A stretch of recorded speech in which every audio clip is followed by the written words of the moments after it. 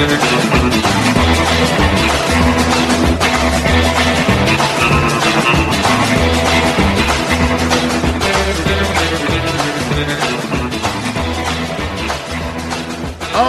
hello again everyone and welcome to it. It is the Derek Hunter Podcast of the 13th day of September 2023. Happy Wednesday to you. We're halfway through the week. Halfway to the weekend, ladies and gentlemen. I'm Derek Hunter. I'm your host. Appreciate you listening, downloading, sharing, telling a friend, all that good stuff. And oh my God, we've got so much good stuff to get to today. God, this media, I understand violence. I don't support violence. But I certainly understand how you just watch some of these people, you listen to some of these people, and you want to just smack them upside the head. You at least want to yell at them. I wish some of these people would get a big dose of what they have been forcing on everybody else. The yelling, the screaming, the getting in, chasing people out of public places. You look at that and you recoil in horror because you're not a monster, but they are. And sometimes you've got to use monster tactics to fight monsters. We'll get into all of that and more coming up. We'll talk about impeachment. Oh, yes, there's an impeachment inquiry. The media is wetting themselves. Oh, my God. Oh, no, Joe Biden's stellar record might be tarnished by having an investigation. You know, if Joe Biden is so damned innocent, wouldn't he welcome an impeachment? Would it not? I mean, these are all the things they told us under Donald Trump. An inquiry will clear him, right? If he did nothing wrong, what is he so afraid of? They say that about everybody on the right. This person is pleading the fifth. What do they have to hide? But when a Democrat pleads the fifth, they defiantly plead the fifth. When a Republican refuses a congressional subpoena, they are charged and convicted. They are in Washington, D.C. It's easy to convict a Republican. When a Democrat defies a congressional subpoena, they are defiantly standing there, just like that guy in front of the tank with his groceries in Tiananmen Square back in 1989. It's the same thing. It is amazing and a miracle, and my goodness, we should praise them for it. Of course, who's going to charge them? Republican administrations don't bother. The Trump administration didn't bother. The Trump administration could have easily gone after Eric Holder. He was held in contempt of Congress. He did defy congressional subpoenas, and moreover, he defied court orders about congressional subpoenas. And they did nothing. You can say, well, the attorney generals were bad. Bill Barr was bad. Jeff Sessions was bad, blah, blah. President of the United States could have made it clear unambiguously that stuff had to be done, but for the same reasons he didn't go investigate Hillary Clinton. We're looking forward. Republicans, it doesn't matter if it's Trump, it doesn't matter if it's George W. Bush, it doesn't matter who it is. They all come in and say, we're looking forward, not backward. Well, that's great. That's all well and good. You don't notice the guy creeping up behind you about to stick you in the back with a big long knife, then congratulations, you're a hero. I say it all the time, and it's not something I'm proud of. I'm proud of that I came up with it because I think it's pretty good. But it's not a reality that I'm particularly proud of. But all the high road gets you in politics is a really nice, unobstructed view of your defeat. That's it. You've got to hold their feet to the fire. You've got to hold them to the same standards they hold you, or worse. You've got to give them a giant dose of their own medicine. That they whine and complain that their own medicine is a spiky suppository is beside the point. They started it. It's your obligation to finish it, not continue it, not prolong it, to finish it. It's amazing how when the people get a dose of their own medicine, they suddenly sing a different tune. They suddenly want to play a different game. They sit there and say, well, wait a second, we didn't mean this. This is wrong. You get rid of the filibuster for everything except the Supreme Court, and you tell them, because the left wanted to pack the courts. And say, well, we got all these nominations going through, but if you do this, there's not going to be any real justification. The only reason, by the way, Democrats didn't get rid of the filibuster for the Supreme Court was because there were no Supreme Court nominees at the time. That's it. There were no Supreme Court nominees Obama was trying to ram through at the time when Harry Reid was in charge of the Senate. They would have done it. They stopped short so they could later on claim pearl-clutching, oh my goodness, fainting couch status when Republicans did it. Oh, can you believe they've gotten rid of the filibuster? You mean the filibuster you got rid of for everything except for this because it wasn't relevant at the time? Yeah, that. Now, Democrats were warned, don't do this. You're going to set a precedent you're going to have to live by. But Democrats always, they're a lot like Hitler in many ways, including all the policy ones. But Hitler was convinced that it was going to be a 1,000-year Reich. He could not envision a scenario in which the Nazis lost power in Germany. He probably couldn't even envision a scenario in which he grew old and died. Thank God he didn't. But, he planned for the future. He thought he would probably live forever. His 1,000-year Reich didn't last all that long, did it? But he'd made plans. This was how it was. He could not, again, envision a world that didn't happen. Well, Democrats cannot envision a world where they are not the majority, where they are not in charge. It's because in their worlds, the people they choose to associate with all agree with them. Everybody else is ostracized and run away from them. They want nothing to do with people who do not agree with them. You do not hold progressive views. You are not currently in the midst of forcibly injecting your prepubescent child with human growth hormones or estrogen or puberty blockers or whatever. You are not welcome in there. I suppose you could be in there if you're childless, as long as you can provide proof that you've at least paid for an abortion. And you strenuously, to the point of almost giving yourself bone fractures, applaud all the other parents in the room who are currently forcibly transitioning their children in the name of tolerance and joy and love as the kid begins to resent them and eventually kills themselves. Yeah, that's the world that they live in. That's the world they constructed for themselves. So in that world, they are, in fact, the majority. You give somebody the choice, do you want to agree with me or do you want to be destroyed socially, financially, and every other way conceivable? Well, gee, I'll just agree with you. Why? Because if you're just being honest in your own little selfish world, in the world in which you inhabit, your daily life, your home, your commute back and forth to work, your grocery store, your whatever it is, hanging out with your friends, the liberal agenda does not impact you directly all that much. Your children are likely sane and look at and listen to these left-wing radical teachers who are trying to groom young children and think, you're insane, they're crazy, I don't want anything to do with them. And they come home and they don't even need to be deprogrammed because you had so properly pre-programmed to be rational, thinking human beings. So directly your life isn't impacted by it. If the people down the block transition their kid from whatever to whatever and go around patting themselves on the back at left-wing cocktail parties about how progressive they are, my life is not impacted at all.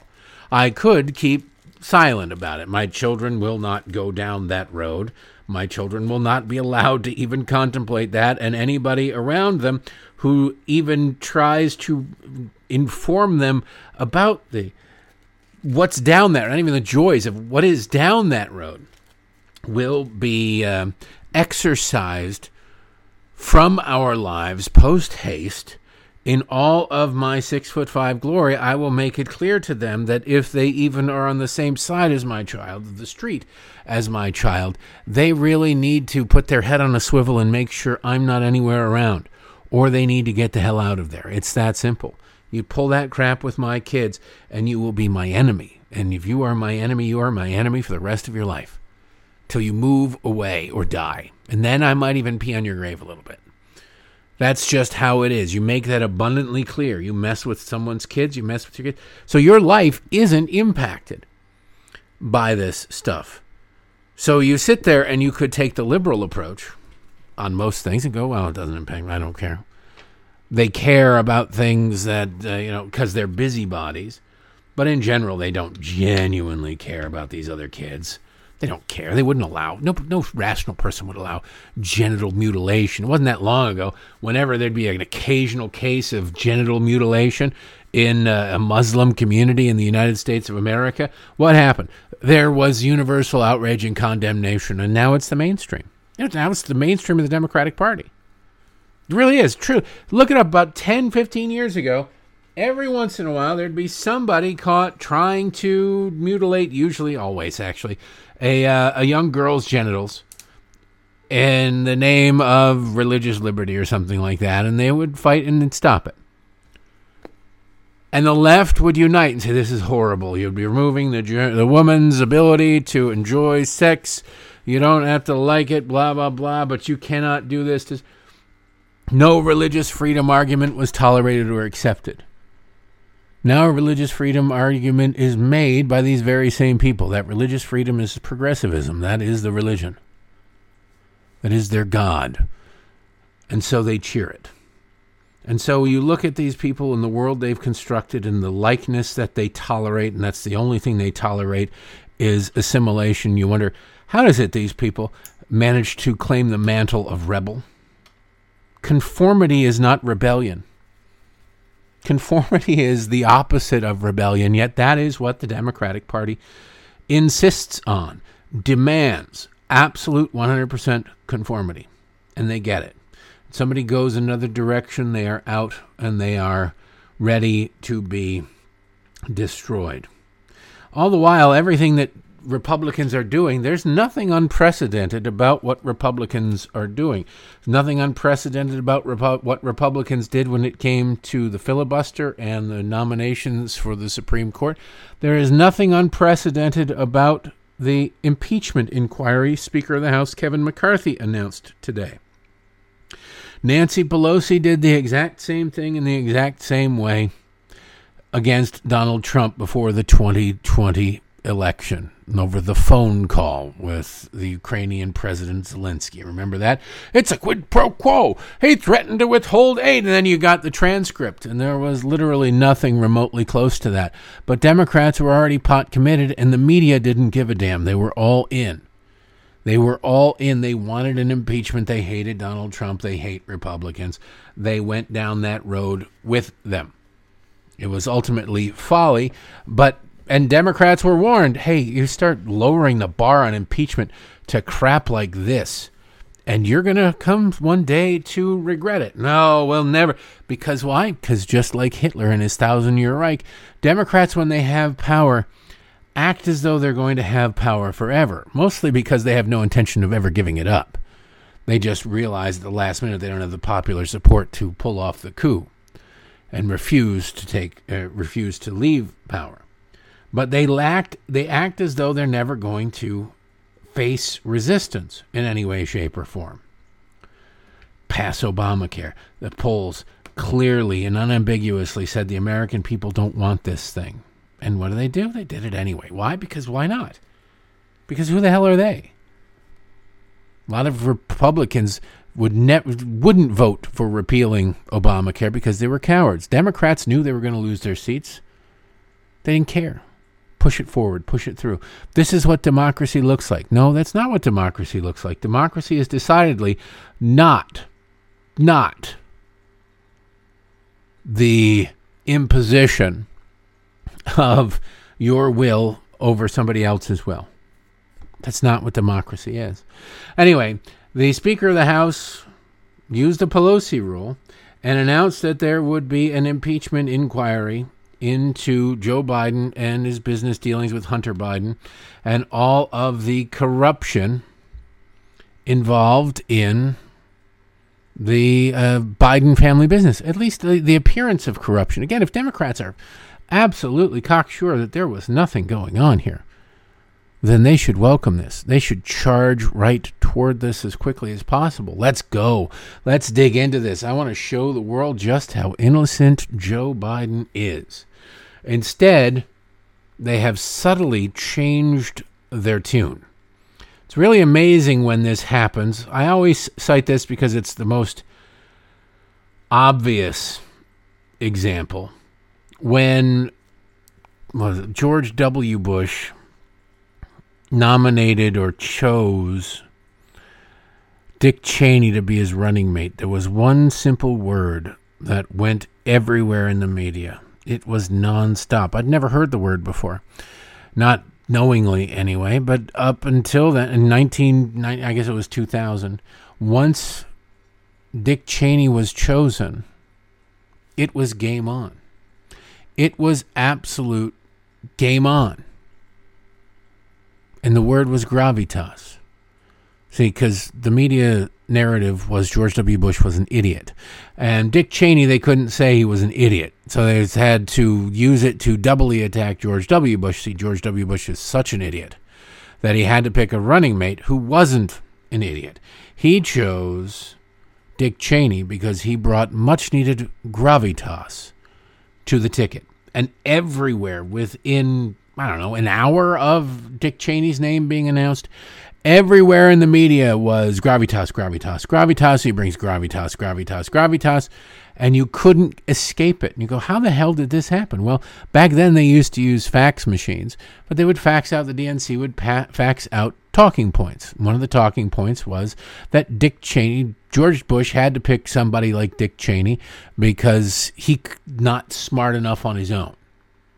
Gravitas. Gravitas was the word. Gravitas became the buzzword.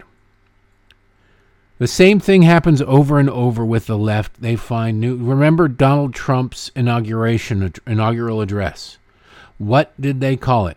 It was a dark speech. It was a dark. Remember that was a dark speech. Chris Matthews referred to it as Hitlerian and dark. Dark, dark, dark. Now it wasn't dark.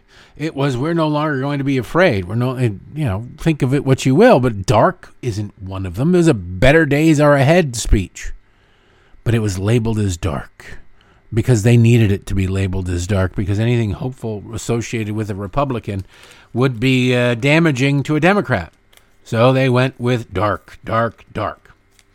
Now we have a new buzzword that has entered the lexicon, and you're going to see, well, it's not a new buzzword, it's a new way of putting things.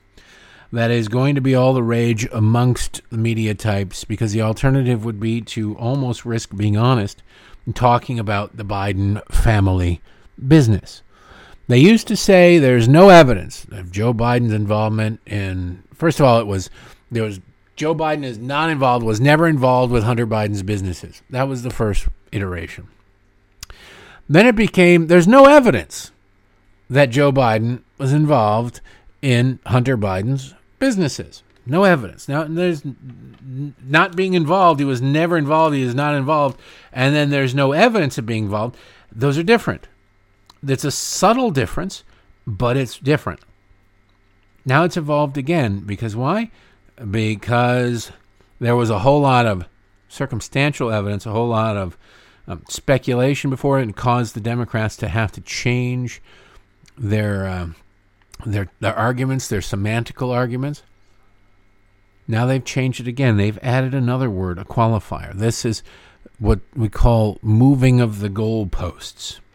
And it has gone from there's no evidence to there's no direct evidence. There's no direct evidence. Listen to Congressman Dan Goldman from, I think it was on MSNBC this morning. There is no evidence, none whatsoever, and I don't care how much they say otherwise. I have looked at it. There is no direct evidence that President Biden was involved in any way, shape, or form in Hunter Biden's business dealings. No direct evidence. And I have looked into it with all the curiosity of a guy who didn't want to be there. He didn't look into it. He didn't give a damn.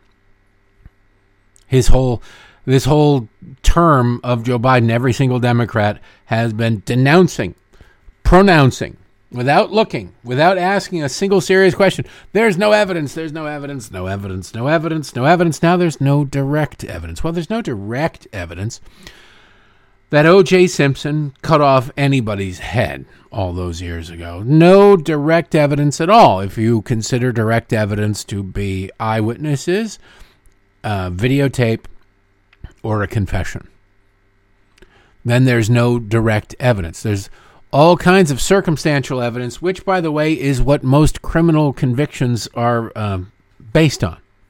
Circumstantial evidence. Most crimes, particularly violent crimes, murder, do not have witnesses. They don't have witnesses. So you rely on things like fingerprints. It's not really direct evidence. It's circumstantial. Where were you? Your cell phone pinged off this tower. This tower is in the location roughly of where the thing was. What were you doing there? You told us you were somewhere else. All sorts of things. Not direct evidence, circumstantial evidence. You gave an alibi. Your alibi fell apart. Therefore, we can infer that maybe you were where the murder took place, etc., etc. Not direct evidence, but circumstantial. And enough circumstantial evidence can lead to a conviction. So Democrats have moved the bar yet again. And it's not just one stupid backbench congressman, although that would be enough.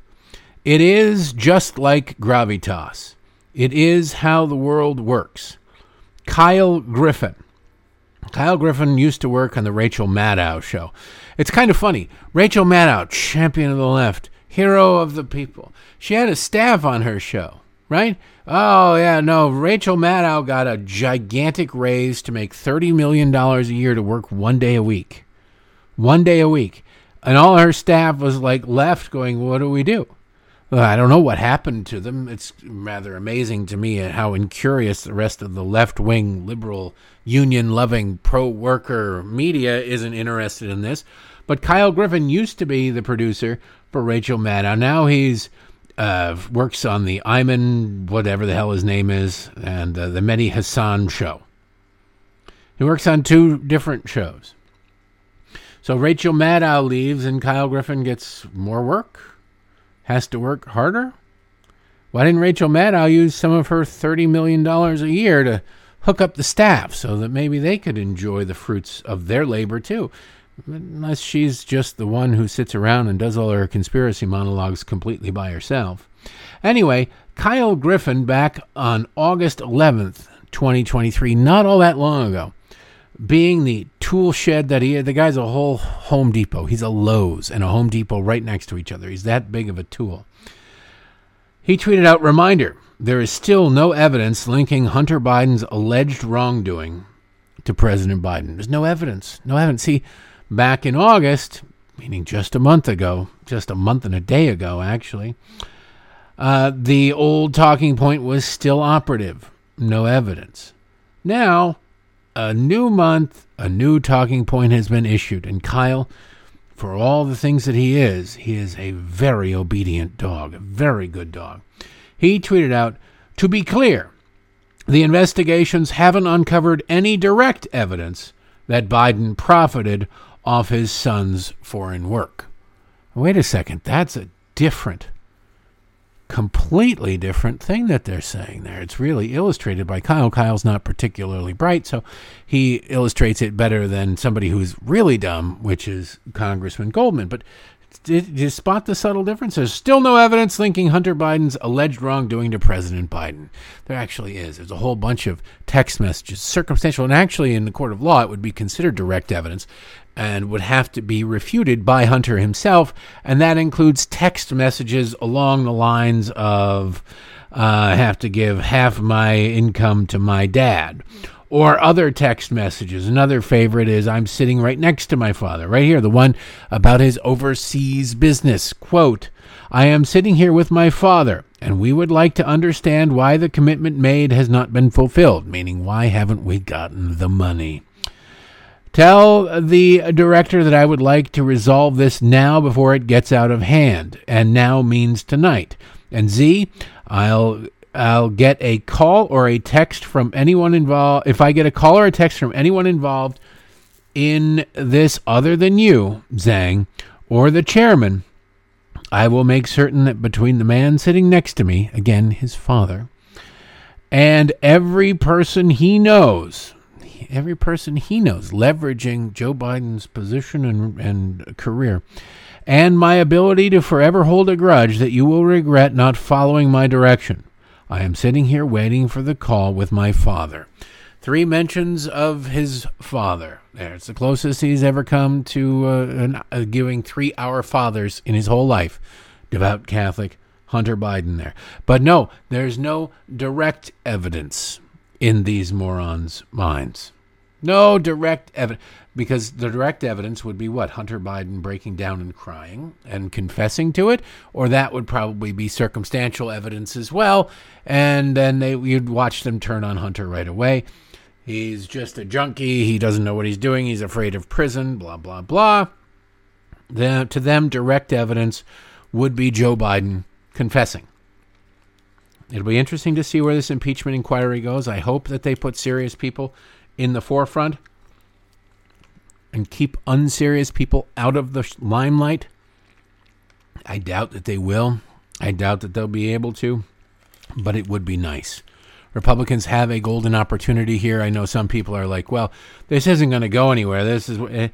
It probably won't go anywhere, but it will at least get evidence out into the public sphere. Out into the public sphere is where this evidence needs to go, provided you don't have a bunch of clowns running this show. That would be a problem if they did. It's not about getting the conviction if you've got the evidence and the Democrats still vote against it in the Senate, then so be it. So be it. That's the way it works. But the American public will see that evidence and draw their own conclusions and hopefully punish Democrats for their impudence if they in fact engage in it. You can't live in fear of, well, we're never going to get a conviction, so what's the point? The point is you now have congressional subpoena power. The point is you can unleash the investigators to get to the bottom of things. You can demand records that departments have been cutesy about sharing with Congress in their oversight capacity. This is different from oversight capacity. Things can change provided we don't let the idiots have the keys to the car. That's the big if. Speaking of idiots, CNN has a fact checker. You wouldn't know it by what goes on the air at CNN, but they're not designed to fact check CNN. Those are normally called editors. They don't apparently have those over at CNN. This is a guy named Daniel Dale, and he was on with, I don't know, somebody, some blonde chick, or Brooke, I don't know. Doesn't matter. He was fact-checking Joe Biden for once. It had to be an awkward position for Danny Dale. He is a committed leftist, and he is, again, a very obedient dog. But every once in a while, they have to dip their toe into fact-checking a Democrat because lest their audience go, wait a second, all you do is fact-check Republicans and declare everything to be a lie. So they do this every once in a while. In this case, I want to play you this clip just because I want you to hear the lengths to which these people will go to avoid using the word lie in conjunction with Joe Biden. Joe Biden lies constantly about himself, about his policies, we cut the deficit. That's a lie. I was arrested going to see Nelson. That's a lie. I marched in the civil rights movement. That's a lie. My son, Bo, died in Iraq. That's a lie. There's pretty much, I don't know what it isn't in this guy's life. My wife was killed by a drunk driver. That was a lie. He knew it was a lie. He knew all these things were lies. These were part of his life. I bet I have a much higher IQ than you do. I got a full scholarship to go. He didn't. There's a lie.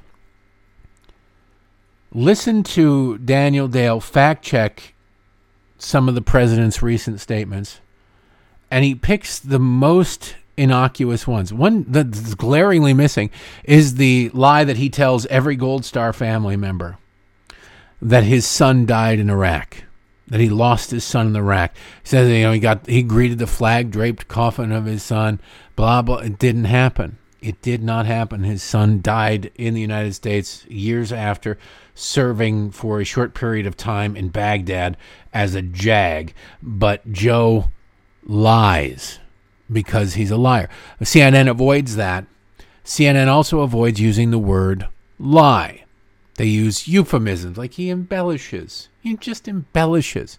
Listen to this crap. And he has done, I don't know if it's similar things, but he's sort of told some stories that don't line up quite like this before. Yeah, this president has a pattern at this point of either inventing or embellishing stories about his own past, his biography. He did it 3 times in one speech last month alone. He claimed he had witnessed a bridge collapse in Pittsburgh when he actually showed up about 6 hours later. He claimed that his grandfather had died just days before he was born himself at the same hospital. In fact, his grandpa died more than a year before in a different state, not the same hospital.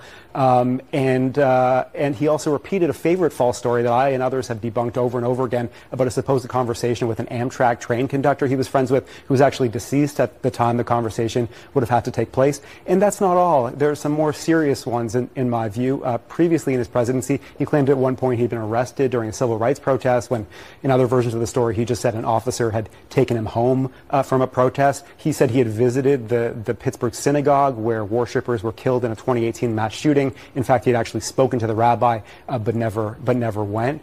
And he's made a whole bunch of others too. He said at one point, Republicans like to bring this up, he said that he used to drive a tractor trailer, he used to drive an 18-wheeler. Never happened. The White House later clarified he used to drive a school bus at one point as a job briefly. School bus, of course, not an 18-wheeler. So whatever his intentions, whether it's foggy memory about stuff that's going on decades ago or deliberate embellishment, this is an unfortunate pattern that keeps coming up again and again with Joe Biden. It's just an unfortunate embellishment. It's one of those things. He just a foggy memory. Everything about his life is foggy. See, that's dementia. That's dementia, Daniel. If you really want to be honest, that's what dementia is. You're foggy about everything. But if you repeatedly say something not to be true, we do have a word for that already, and it is lie. But that word is not used in this CNN report. They won't go anywhere near it. They step back like it's a rattlesnake, and they just go, oh, all right, well, we're not going to... It's not a lie. It's not a lie if Joe Biden believes it. He's just misremembering every little single detail of his life. It's weird how that works, isn't it? None dare call it dementia. None dare call it dementia. None dare call it much of anything, though, do they? Honestly. Not over at CNN. Daniel Dale has watched other colleagues get fired for things like, I don't know, accidentally telling the truth. He's not about to go anywhere near that. Not that it's in his nature, but yeah, this is CNN. God. I want to play you something here now. This is 3 minutes long, but it just illustrates what we're dealing with and the culture war front. I know there's a lot of conservatives out there, a lot of Republicans out there going, let's lay off the culture war crap. Let's do this. Now, the culture war is what matters. It matters immensely. It's huge. People care about this. Back to what I was saying. You got a trans kid down the block. Your life probably isn't impacted by that. Some abusive liberal parent trying to transition their kid down the street. You care because it's the right thing to do. You care because it's the right thing to do, to defend the defenseless, to defend children as best you can, to try and prevent these little mangalas from butchering their children for the social status or falling for these latest trends and just butchering their children because it's the in thing to do. And I'm like, well, it must be true because those Hollywood stars would not do this if it weren't true. They would. They're stupid. Let your kid, if your kid is 25 years old and wants to go for it, go for it. Your kid's screwed up and probably needs professional help, but I don't care about a 25-year-old. They're old enough to make their own decisions. A 5-year-old is not. A 10-year-old is not. And you get all of this literature, all these books in elementary schools that conservatives are saying have no business being in these schools because they have no business being in these schools. They are sex manuals. They are grooming manuals. They are, and the language in this is going to be crude because Senator Kennedy reads from 2 of these books directly. And he reads from 2 of these books to the Illinois Secretary of State, a guy named Alexei Giannoulias. Giannoulias, I think is how you pronounce it. Now, Alexei is a champion. He pushed through an anti-book banning law in Illinois to make sure that these books remain in schools. So he's getting, again, a big dose of his own medicine. Senator Kennedy, to his credit, is able to read this stuff. One of the books is genderqueer. To this guy, and this guy is wildly uncomfortable and says as much. I want you to listen to this exchange because Democrats don't even know what the hell they're fighting for. They just know that Republicans are opposed to this, and so they're in favor of it. They don't know. They don't care. It doesn't matter. They wouldn't, if they caught their kids with this literature, with these books, they would absolutely throw a fit.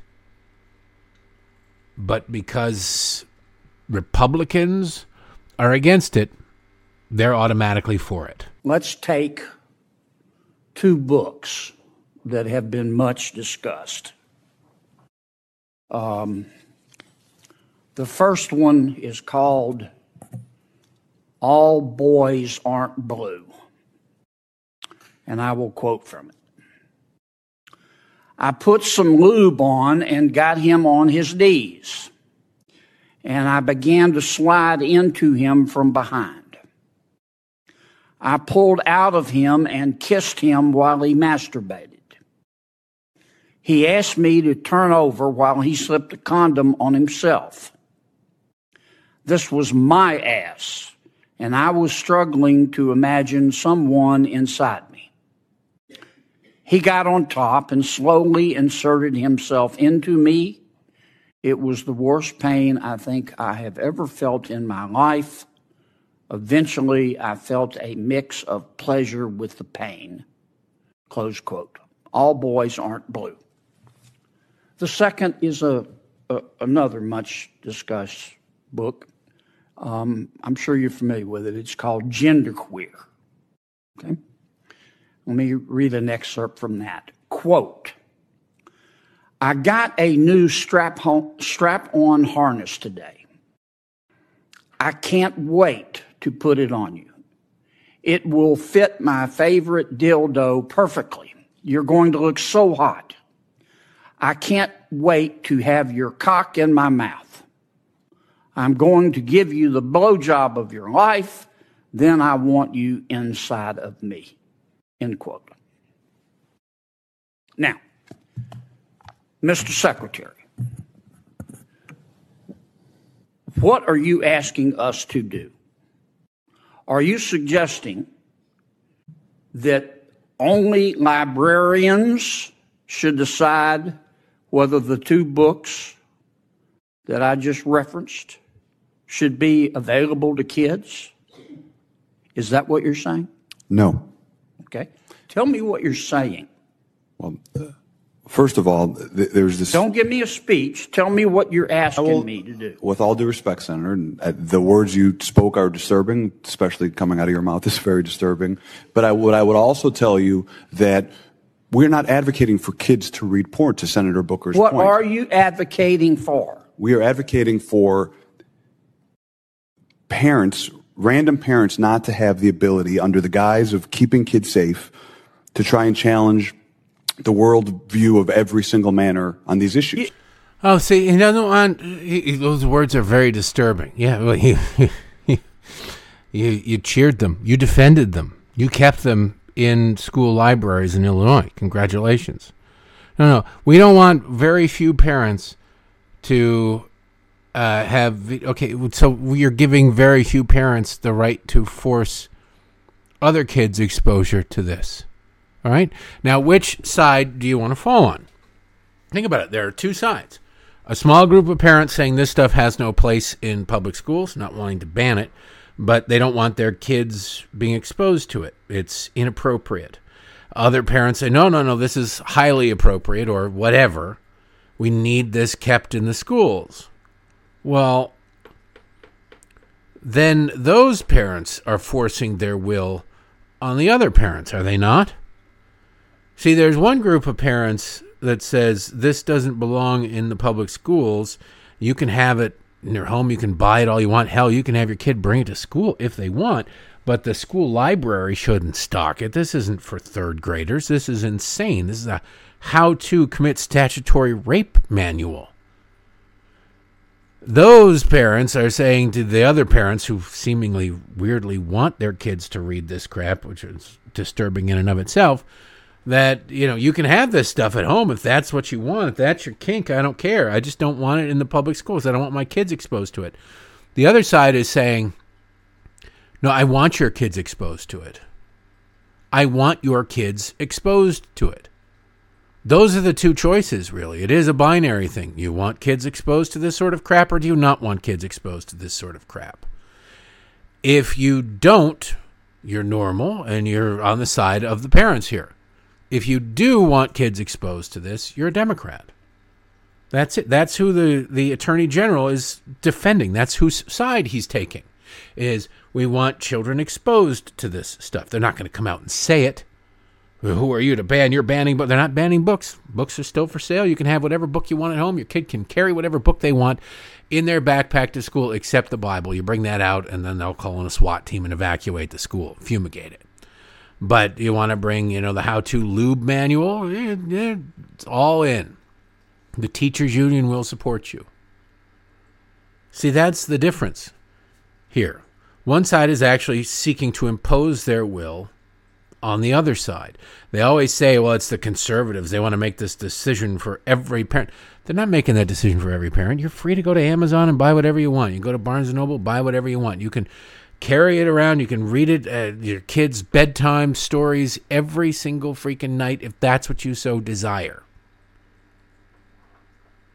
But they don't want their kids exposed to it. Why? Because it's freaking gross. And it is a grooming manual. Oh, I know. It's not a grooming. Shut up. We know what you're all about. You don't care about kids. You care very deeply about sticking a thumb in the eye of Republicans. That's all you really give a damn about. Let's be honest. But these are the two sides. The guy who's the biggest champion, the guy Democrats brought to Washington, D.C. to testify on their behalf, to be their witness in the Senate, and they're the majority in the Senate, was confronted with the words that he defended, the works that he's defended. Says, that's disturbing coming out of your mouth. Or that stuff is... So, did you not ever investigate what it was that you were defending? Apparently not. Again, because the liberals' knee-jerk reaction is simply to be the opposite of whatever it is a Republican does or says. Republican says this is disgusting, has no place in school. Then suddenly the Democrats are insisting it is imperative for the very concept of liberty that these pieces of crap end up in schools. See how that works? It's disgusting, really, because nowhere in there on the Democratic side is there any concern whatsoever with what is in the best interest of the children. None. I would say they stopped caring, but they never really did. They've gotten much worse, but they never really did care. Anyway, that is enough for today, I must say, I think. Have a great Wednesday. Don't forget patreon.com/Derek Hunter Podcast or DerekHunter.locals.com. You never know what's going to come up on the Weekend Effing Review, but this stuff seems like as good a place as any to start. We also have the contest going, Trent Lott versus Gene Hackman in the autographed book Battle of the Week.